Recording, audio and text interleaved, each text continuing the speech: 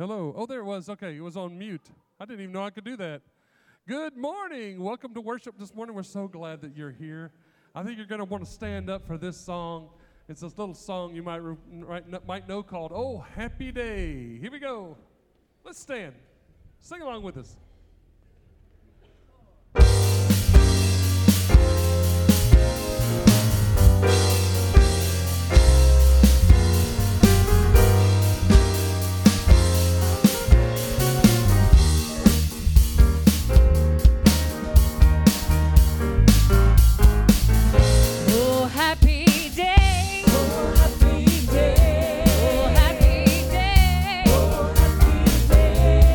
When Jesus was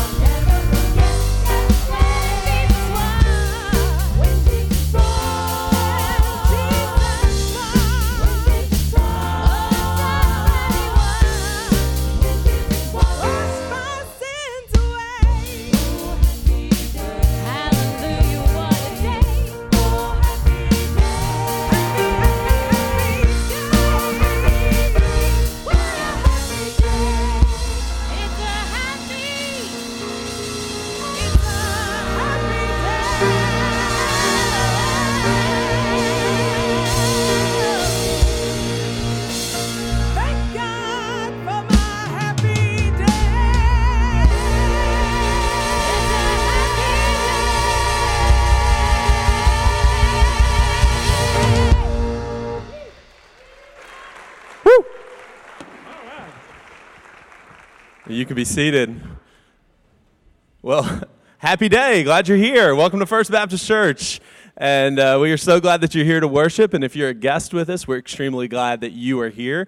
We hope you feel comfortable in our church. We'd love to get to know you. And one of the ways that we do that is through the guest card that's located in front of you in the pew rack. If you could fill one of those out for us. And then after our gathering, go left to the Welcome Center. Our lead pastor will be there, and he's got a small gift for you coming and being a part of our service. We're just glad you're here. We want to thank you for worshiping with us this morning. So, how many weeks away from Christmas are we right now? Does anybody know? 9. We are 9 weeks away. So as we see the leaves falling and all the fall foliage, you can't believe it's is your shopping done yet? We don't know. But that means Operation Christmas Child is coming up. So this week we want to invite you to pick up some boxes. We've got these 3 free boxes available over by the bookstore. But if you want to get fancy, we've got these in the bookstore for purchase that you can get if you want to get the Cadillac model of Samaritan Purse boxes. So you got those options, but the free ones are available. You can purchase a box. But go by the kiosk there, or the display. There's a brochure on how to do that and how to get a label on it. This is such an incredible ministry. It gets the gospel to the ends of the earth. And if you want to know how, we've got a video here that will show you. I want you to take a moment to watch this video so that when you participate in this ministry, you know what you're giving to. So let's watch this for just a moment.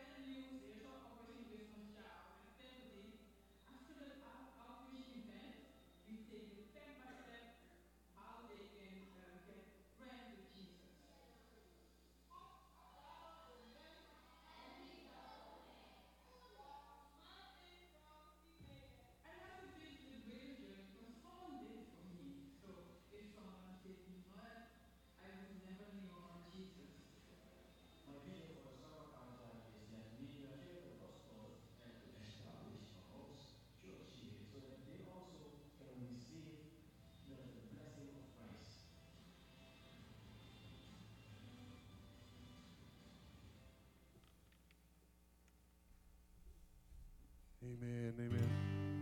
You know, we don't come to church just to see our friends and just to check off a box. You know, really the reason why we come to church is to be like the Bible says, iron sharpening iron. We're here to become more and more like Jesus. And that's what this song says. Will you stand and let's sing it with us? Sing it with us. More like you. Make this your prayer today.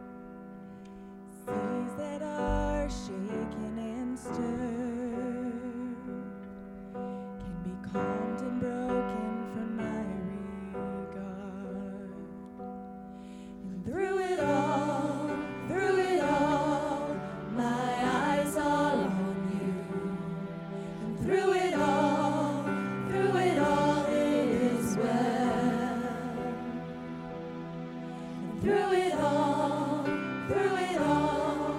my eyes are on you, and it is well with me.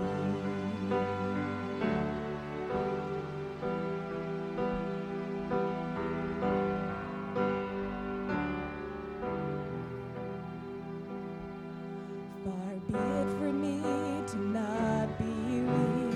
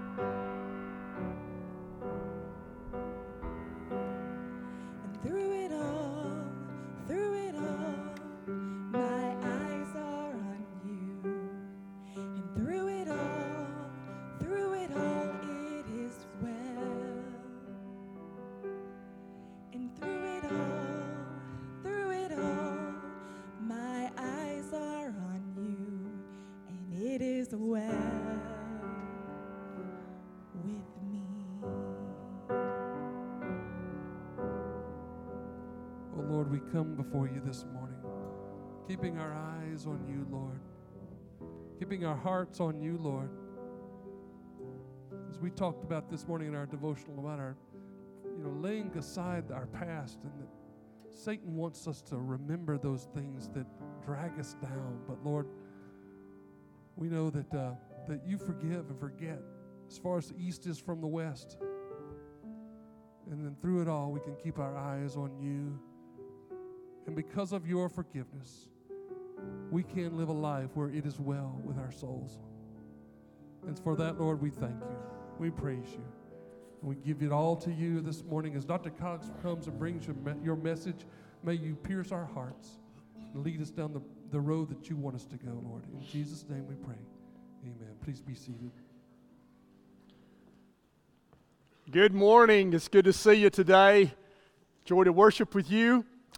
Hey, if you're new in our church, this Wednesday I begin leading a 4-week class called Introductions, and that is just what it says. It is an introduction to First Baptist Church. It's also an introduction, if you're new to Christianity, to the beliefs of Christians, how to grow as a Christian. You can ask questions about what we believe. So it's a dual introduction to Christianity and to First Baptist Church, our campus, our staff, our ministries, our mission. So if you're new, I want to invite you to come. No obligation. 4 weeks, 6:30 to 7:15. Children's classes during that time. Childcare during that time. Invite you to come. Begins this Wednesday at 6:30. If you've already had introductions, there's 3 other great groups that are beginning this week. A parenting group, an Old Testament survey group, further discussion. Invite you to be a part of one of those as you continue the journey of discipleship. Week from tomorrow, Jake's already talking about Christmas. Let's talk about Halloween for a moment here. Week from tomorrow is our Trunk or Treat. That's a big outreach event in our church. Last year we estimate we had 800 to 1,000 people in our parking lot, families with children. We need your help. Our goal is to have 50 trunks. You just bring your car, you open your trunk, you can decorate. There's instructions at the Welcome Center, hand out candy. We've only got about less than 25. We're less than halfway there. We need 25 to 30 more of you who will come at 5, be here till 7:30. You get a free hot dog dinner out of it. You get to serve Jesus. I want to invite you to come. We need your help. So we need at least 25 more folks to go to the Welcome Center and sign up today or next Sunday and help us to welcome families. So this year, one thing we're doing at one of our booths, we got a large gift, and I wanted to buy Bible story books. A lot of these kids who come to Trunk or Treat, I used to do Daniel and the Lion's Den story there, and they don't know Bible stories. So we had a large gift, and we bought 300 of these very nice books that tell, Megan Clayton picked this out for me, the story of the Bible, the garden, the curtain, and the cross. And it's about a $10 book. We're going to give this to 300 families that will give us their email, and that way we're going to invite them to Vacation Bible School. So it's going to be a connection point there. Now, if you're a church member, we got these for sale in the bookstore. We'd really rather you let our unchurched friends pick these up free. But if you want one, we'll give you one as well. But it's a great book, and so we're going to be doing that, and I ask you to pray for that we seek to get to know 300 families who are not in our church and be able to invite them to Vacation Bible School. I'm sharing a series of sermons, a brief 3-week series through the book of Titus. There are just 3 chapters in this little book. We began last week in Titus 1. Today we look at Titus chapter 2. Let me take a moment to review. Some of you are brand new. We're glad you're here. I want to catch you up. We had about 100 students and leaders gone last weekend on a retreat, and they were not here. We're so glad for those of you who invest in our students. Glad you guys are back. And so let me catch you up. Titus is a letter that the Apostle Paul wrote to Titus, who is his younger missionary associate. And Titus was left by Paul in Crete, on the island of Crete in the Mediterranean, to further the missionary work there. They were both there together. Paul went on, left Titus there. Now he's writing to Titus to tell him some instructions. And Crete, we learned last week, was really not so good a place. Let me read to you one verse from chapter 1 that we looked at last week that describes Crete. Titus 1:12 says, "One of Crete's own prophets has said it, Cretans are always liars, evil brutes, lazy gluttons." Wow, there wasn't a great place to try to be a missionary. And so it was a not so good place. How do you respond to a not so good place? In some ways, our culture is a not so good culture. It's a little bit like Crete. And so it's hard sometimes to serve Christ. And so what are we going to do? Are we going to compromise? Are we going to withdraw and not be involved in a world that's sometimes not so good? Are we just going to become negative and complain about things all the time? Oh, it's just going to the dogs. Or are we going to do good? The theme of Titus is do good. Be a positive force in a not so good world. 8 times in these three little chapters, we see the phrase do good. We'll see it 3 times today in chapter 2. We can be a positive force in a not so good world. You can do it in Crete. You can do it in America. We need to be living for Christ. How do we do that? Chapter 1 was do good at church. The first thing that Paul wanted Titus to do was establish churches. You know what God's plan is for a not-so-good world? How does He want to change the world? It's through the local church. And if you want to do good, you need to be involved in the local church. That's what chapter 1 is about. Chapter 2 is about family relationships, the home. Do good at home. Second thing that God wants us to do is to build strong families. Families and churches are a witness to a world. And so today we're going to talk to you about your family relationships, your home life, and how you live in your home is a model to a world of what God wants a family to be, and it's a witness to a lost world. Are you doing good in your home? That's what we're going to talk about today in Titus chapter 2. Let's get going. Chapter 2, verse 1. You, however... Chapter 1 ended talking about false teachers. So now it says to Titus, you got to be different than this. You, however, must teach what is appropriate to sound doctrine. So this chapter and all of Titus links behavior and belief. It's about how we're to do good, how we're to be living, but it grounds it in the doctrines we believe. There's a connection between theology and ethics, belief and behavior, what we believe and how we live. And that's the connection that he's making in this chapter that we're going to see. So, then beginning in verse 2, he gives instructions to various age groups. So this is going to be very specific to you. Now, let me say though, it's going to be specific by gender and specific by age. And younger men, younger women, older men, older women. We think of age and we have young adults, median adults, and older adults. Paul doesn't do that here. You're either younger or older. I'm sorry, folks.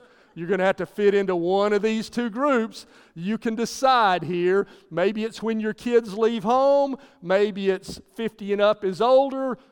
40 and younger is younger. If you're in your 40s, you can go either way here, or maybe both of these apply to you. I'm just saying you're going to have to find your group as we go through this chapter, okay? We're going to start with older men, okay? Verse 2, teach the older men. All right, guys, you're 45 and up, your kids have left home. This is what you're supposed to be like. I want you to look at your life here. See if you're doing good in a not-so-good world in your family relationships. Teach the older men to be temperate, sober, serious, not just sober in regard to alcohol, but to be mature is another translation. Is there a maturity in your life? A spiritual maturity in your life? The second word is worthy of respect. And that probably sums up what it says to older men here. You're to be a leader. And if you're going to lead, you've got to be worthy to be followed. Are you worthy of respect? Are you setting a pattern in your life that your family can look up to, that other people, there's a lot of kids in our world today who don't have a father role, aren't they, father figure in their life? So many. And you can be that kind of model and role, but are you worthy of respect? Are you self-controlled, is the next word, and sound in faith, love, and endurance? Here's the 3 great virtues of Christianity: faith, love, and hope, or endurance. Are you sound in those? Guys, as you get older, sometimes you stray from the faith. Guys, as you get older, sometimes your love becomes hardened and you become a little bit bitter and a little bit cold in your relationship to your wife, in your relationship to your kids, in your relationship to others. And sometimes you fizzle out. and you used to be in church and serving God, and you used to be believing in Him, and now you've faded. The antidote for these three are the three great Christian virtues. Are you sound in faith? I'm holding on to what I believe, faithful to the end. Are you sound in love? Or have you become cold? Is there a love in your life for God and for your family? And are you sound in endurance? Are you finishing well that you're enduring to the end? Okay? Now we're going to move on to older women, okay? Likewise, verse 3, teach the older women, Titus. You're in a not so good place there. These women are going to have to be a contrast to that world around them of lazy gluttons and evil brutes. Teach the older women to be reverent in the way they lived, or holy in the way they lived. Not to be slanderers or addicted to much wine, but to teach what is good. You know, women, I believe there's a difference between men and women. I just believe God made us different. And our world is trying to erase gender distinctions, and I think that's crazy. It's obvious.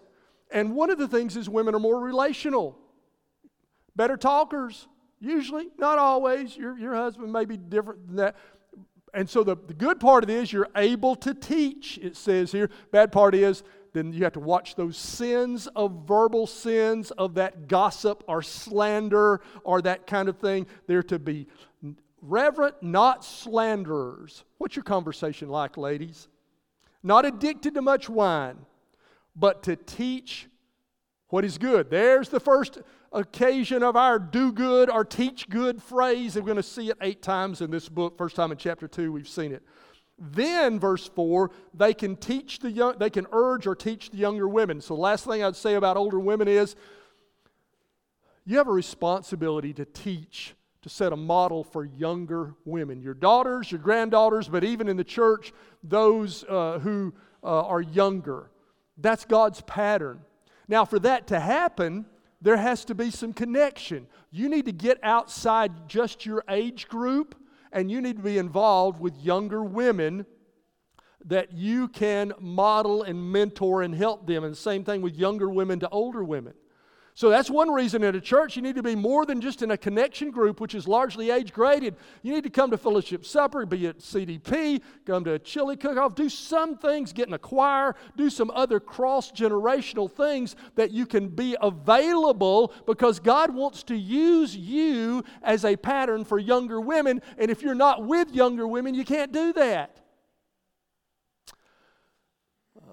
In MOPS, we have a group called MOPS, Mothers and Preschoolers, and they have mentor moms, and they have specific roles that do that. But you can be a mentor mom without having that title. So those older women are to be reverent, not slanderous, addicted to much wine, to teach what is good. Then verse 4, aren't we ready for younger women? You ready? Women 45 and younger, here you go. Then they can urge the younger women to love their husbands and children. And the great duty of your life is to love your husband if you're married, and to love your children if you have children. Be committed there. And to be self-controlled and pure. So, young women, let me talk to you, teenagers, 20s. The pressure of our culture is to impurity, is to immodesty. The pressure of our culture is going to be contrary to what God calls you to be in purity. And so are you compromising? Are you like the world? Or are you living a life that could be described as self-controlled and pure? That's what God calls you to. To be busy at home, or to be a homemaker, or to be home-oriented. Now let me say, I think in our culture, homemakers are somewhat depreciated, not valued as highly. What do you do? I'm a homemaker. Oh, you don't work. Oh, you just, And that role is where God says that your priority should be. Is that your focus should be home-oriented, be busy, or a worker or a homemaker. One translation, be there at home.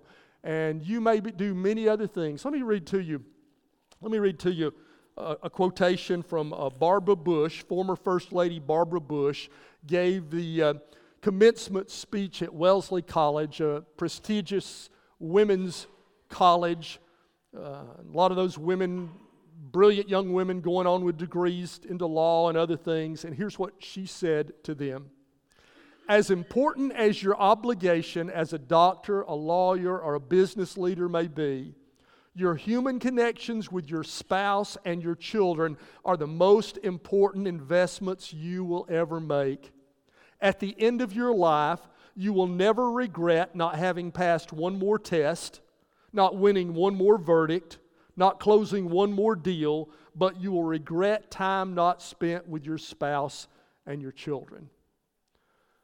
Let no one in the world deprecate you if you're a homemaker, a housewife, a stay-at-home mom, whatever title you want to use there. You're doing the greatest work in the world. And even if you work as a career and you're a single mom or you supplement your husband's income or whatever, you still, the focus of your life, the great role that no one else can do, is that to love your husband and to love your children and to be committed at home.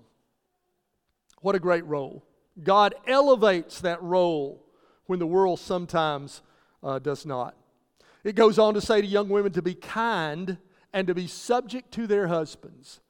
And God put your husband as a leader in your home. That's not the world's virtue, but that is a God-ordained thing. Not to be a dictator, but to give leadership there. And this is what it says that younger women are to do. Now, we come then in verse 5 to the first of these three so that phrases we're going to see. We're going to see in this chapter 3 so that. Purpose phrases are result phrases. Young women, you get the first one of these, so that no one will malign the Word of God. So it says the reason to behave like this is because there's something bigger than you. You represent Jesus Christ, and by your behavior, you don't want to do anything that will cause anyone to malign or discredit or in any way put to shame the Word of God.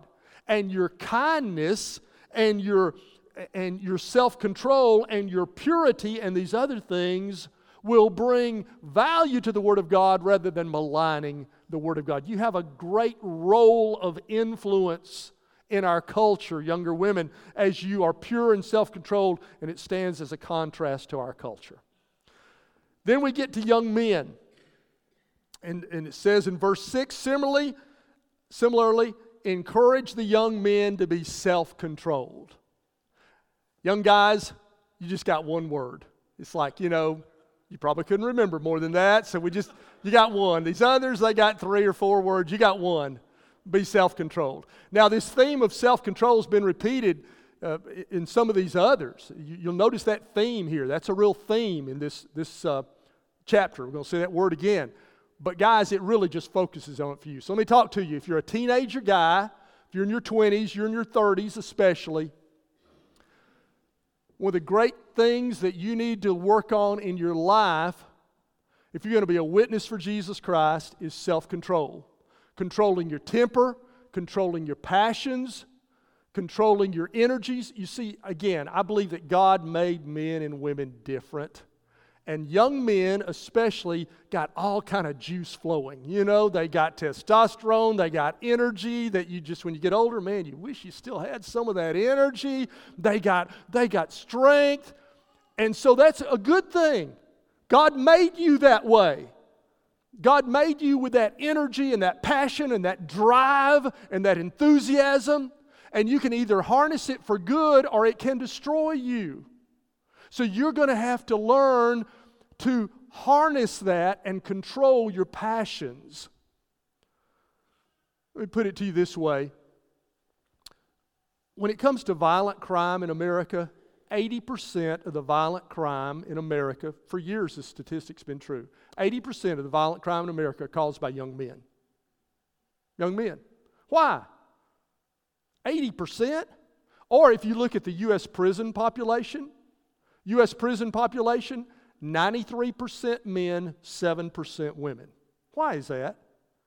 Don't tell me men and women are exactly the same. There are gender distinctions. And it is because, I'm not a sociologist, there are probably a lot of factors. Let me tell you one factor. God made men with testosterone, drive, passion, enthusiasm, energy. And if you don't harness that, it'll become destructive and it'll lead to violence or lead to drinking and out of control, or it'll lead to sexual sin. And you got to learn, if you're going to live in a not-so-good world, young men, the word for you, then let self-control be formed in your life. You say, well, how to do that? Well, stick with me. The last half of the chapter is going to tell you how you can do these things. But for now, I got to say, this has got to be a focus in your life. And you cannot wait until you get into those situations that are heated arguments or passionate kind of encounters. You can't wait then to decide who you are and what you're going to be like and what you're going to do. It's too late then. It's now that you got to be building into your life the Word of God and the principles that are going to, because you just understand you're made that way. And you're going to have temptations in that area, and that's got to be a focus of your life now while you're young. So,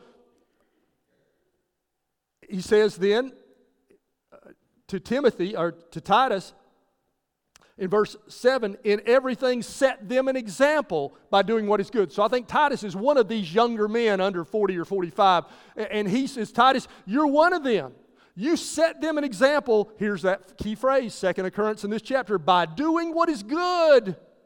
You can choose to do bad, you can do what's good, and you'll be an example by doing good. In your teaching, Titus, here's how you're to teach these young men. And so we could have another category here of teachers, pastors, connection group leaders. Here's how you're to teach. In your teaching, show integrity, seriousness.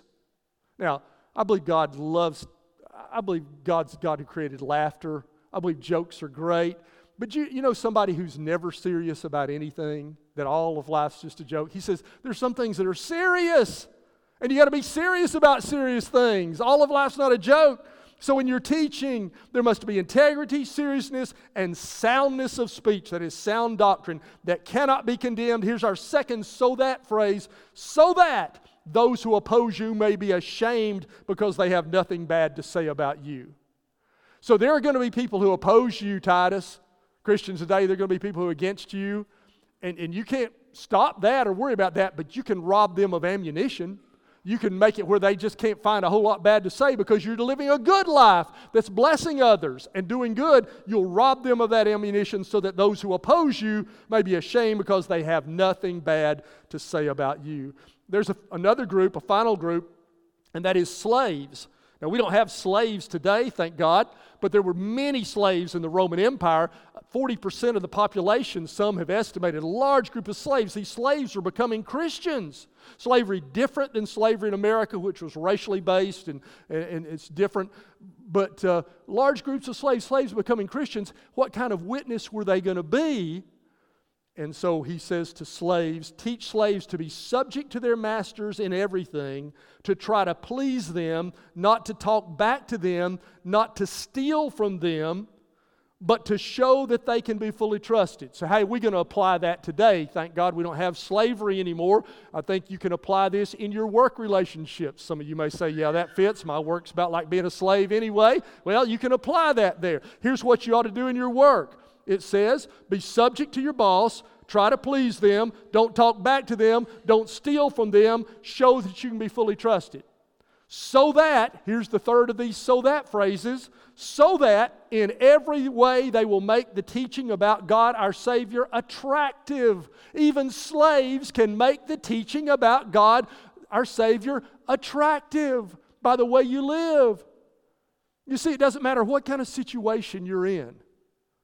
You can make the Word of God either ugly or beautiful. The word here, attractive, is the Greek word kosmeo that we get our word cosmetics from. You know what cosmetics do? They try to make you look attractive, right? Well, you can cosmetic up the Word of God. You can make it attractive by the way you live. Or you can make it pretty ugly by the way you live. Oh, you go to First Baptist Church, don't you? Oh, yeah. Well, you know, you're either going to make it attractive or ugly.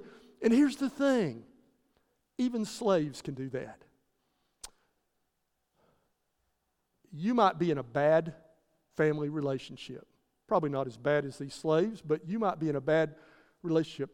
A bad situation does not excuse bad behavior, the Bible says. Christianity undermined slavery. It was by Christian principles that slavery was eventually abolished. But even while you're in that less than ideal situation, Paul is saying to Titus, you teach them it does not excuse bad behavior. They're not to steal, they're not to talk back, they're to be subject. As Christians giving a witness to those non-Christian slave owners, they can make the gospel attractive. So if you're in a tough family situation, it's not ideal, and your husband doesn't come to church, or you've got problems with kids, you still have the opportunity to do good. And you can make the gospel ugly or attractive by the way you live. And a bad situation does not excuse bad behavior. You cannot control the situation, the behavior of other people. You can influence, but you can't control the situation of other people. But you can control your behavior. And Paul is saying to them, you live in such a way that you don't malign the Word of God, but that you make the Word of God attractive to others. All right, so how are we supposed to do this? What's the motivation? What's the power to be kind and pure and self-controlled and all of these things? Look at the last part of the chapter. And here Paul talks about the two appearings of Jesus Christ. We often call them the comings. Here he called the first and second coming of Jesus. Here he refers to them as the first and second appearing of Jesus. And you see what we have here, this gets into that doctrine section. And what the Bible says is what we believe influences the way we behave. First part of the chapter has been about how to behave. Now here's the foundation for how to behave. Here's the rationale and motivation for it. It's what we believe. There's a link between what we believe and how we behave. And so he talks first of all about that first coming. The grace of God has appeared and teaches us to say no to ungodliness. Verse 11, for the grace of God has appeared. He's referring specifically to the point in time at Christmas when Jesus came to earth and lived among us and died for us. The grace of God has appeared that offers salvation to all people. Man, I believe that every person can come to know Christ as Savior. I believe the gospel is open to all people. And it teaches us, verse 12, to say no to ungodliness and worldly passions and to live self-controlled. Here's that word. You were told to do it earlier. How are you going to do it? Here's how you do it. Grace. When you receive the grace of God by believing in Jesus Christ and putting your faith in Him, it changes you. Grace changes you. I had somebody the other day say, well, you believe this stuff about grace? You just believe that salvation is a free gift? I said, yeah, we do. He said, well, then why don't I just take the free gift and then just go live any way I want to? Here's why you don't do that, right here in the Bible, because it says grace teaches or trains us to say no to ungodliness and worldly passions. How are you going to say no to your worldly passions, young men? The grace of God, you receive Jesus Christ and you live in that grace and it will change you. It'll do more than what rules can't do and law can't do. They can only stop you from doing bad things, but grace can help you do good things. You've got to learn to say no to some things in life. Are you saying no to anything? Are you saying yes to everything? There needs to be some no's in your life. Are you saying no to some of the things? The grace of God will teach you, train you, help you, enable you to say no. That's not who I am. I'm a Christian now. I can't do that. I can't say that. I can't be there. I have to say no to some things so I can say yes to some better things. And guys and girls, you're going to have to get in the grace of God that will train you to say no to ungodliness and worldly passions so that you can say yes to a self-controlled, upright, and godly life in this present age. And that grace can motivate and help you. If somebody risked their life to save you, intervened in a home intervention or something, and just at the risk of their own life saved your life, wouldn't you feel sort of indebted to that person? Wouldn't you have some love and respect for that person? So the appearing of Jesus has motivated us. Jesus has saved me from hell, and that grace transforms me, and it teaches me to say, no, I'm not going to be like that anymore. I have a new master and a new nature and a new life within me, and that new nature and life is going to teach me to say no to some things so I can say yes to a self-controlled, upright, and godly life. In verse 13, he says we have not only the impetus of the first appearing, but the impetus of the second appearing. While we wait, verse 13, for the blessed hope, the appearing of the glory of our great God and Savior, Jesus Christ. So we wait for the blessed hope, the appearing of the glory of our great God and Savior, Jesus. And that also motivates us to live upright, holy lives, because that's what we're going to be for all eternity.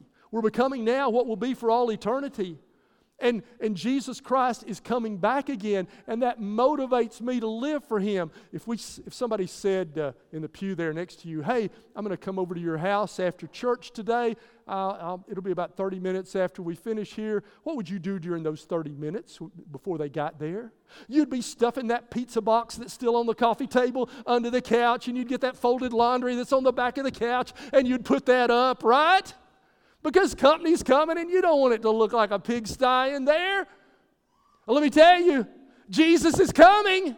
He's coming, and we're waiting for that blessed hope and the glory that will be revealed within us. And because of that, it motivates us to be ready for His return and to live upright and holy lives, because glory is going to be within us. He puts them together in verse 14, who gave Himself for us to redeem us from all wickedness. That's His first coming. And to purify for Himself a people that are His own. That's His second coming. And here's our phrase, eager to do what is good. Are you eager to do what is good? Do you just begrudgingly do what is good? Do you just barely do what is good? Are you eager to do what is good? The Bible says when you get into the grace of God, and you realize, man, He has given me eternal life, and I belong to Him, and He's my master now, then that will motivate and train you to say no to ungodliness and yes to upright life.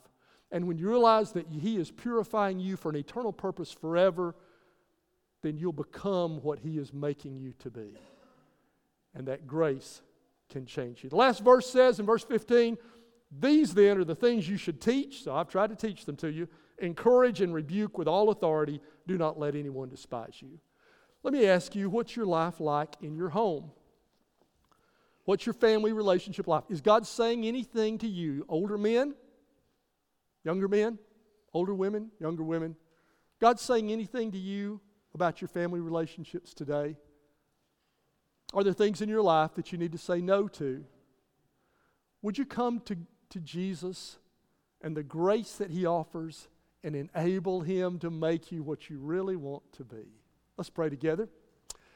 Oh God, in our culture, help us to have families that are strong, that are holy, that are different. Help each of us in our family relationships to be eager to do what is good, to please You. Lord, maybe there's someone right now who's struggling with some things, and they would call upon You to say, I receive Your grace gift of salvation. I repent of my sin. I ask You to come to my life, Lord Jesus, and to make me a new person. Give me new desires.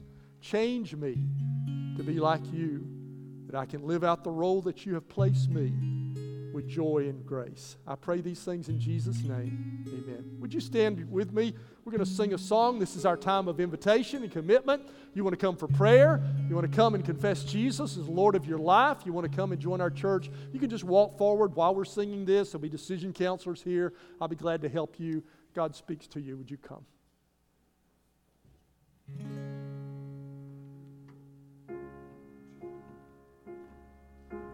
See, on a hill of Calvary, my Savior bled for me. My Jesus set me free. Look at the wounds that give me life, grace flowing from His side. No greater sacrifice. What He's done, what He's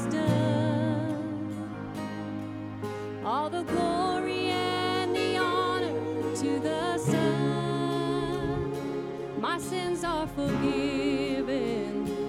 My future is heaven, and I praise God for what He's done.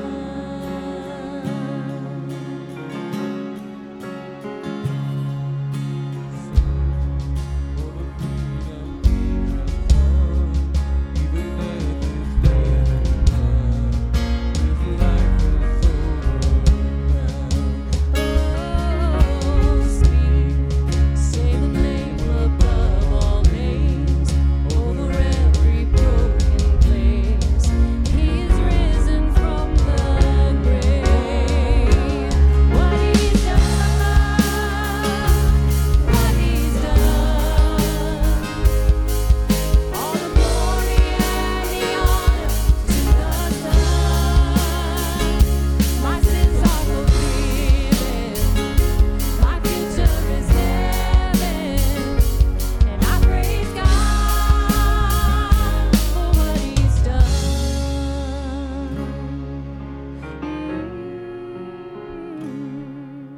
And now, on a throne of majesty, the Father's will complete.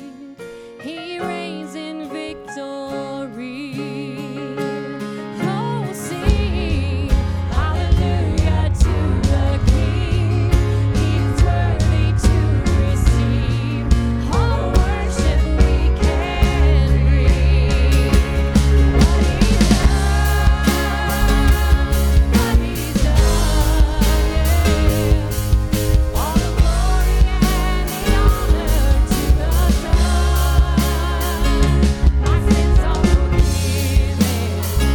My future is heaven, and I praise God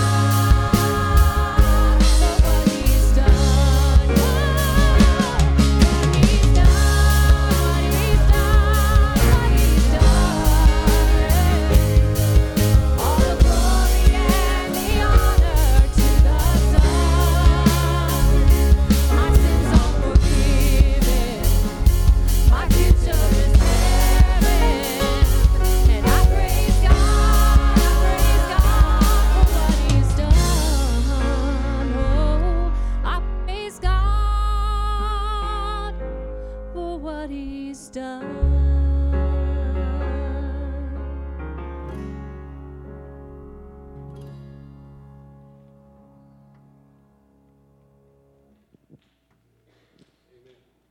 Amen. You can grab a seat for just a moment.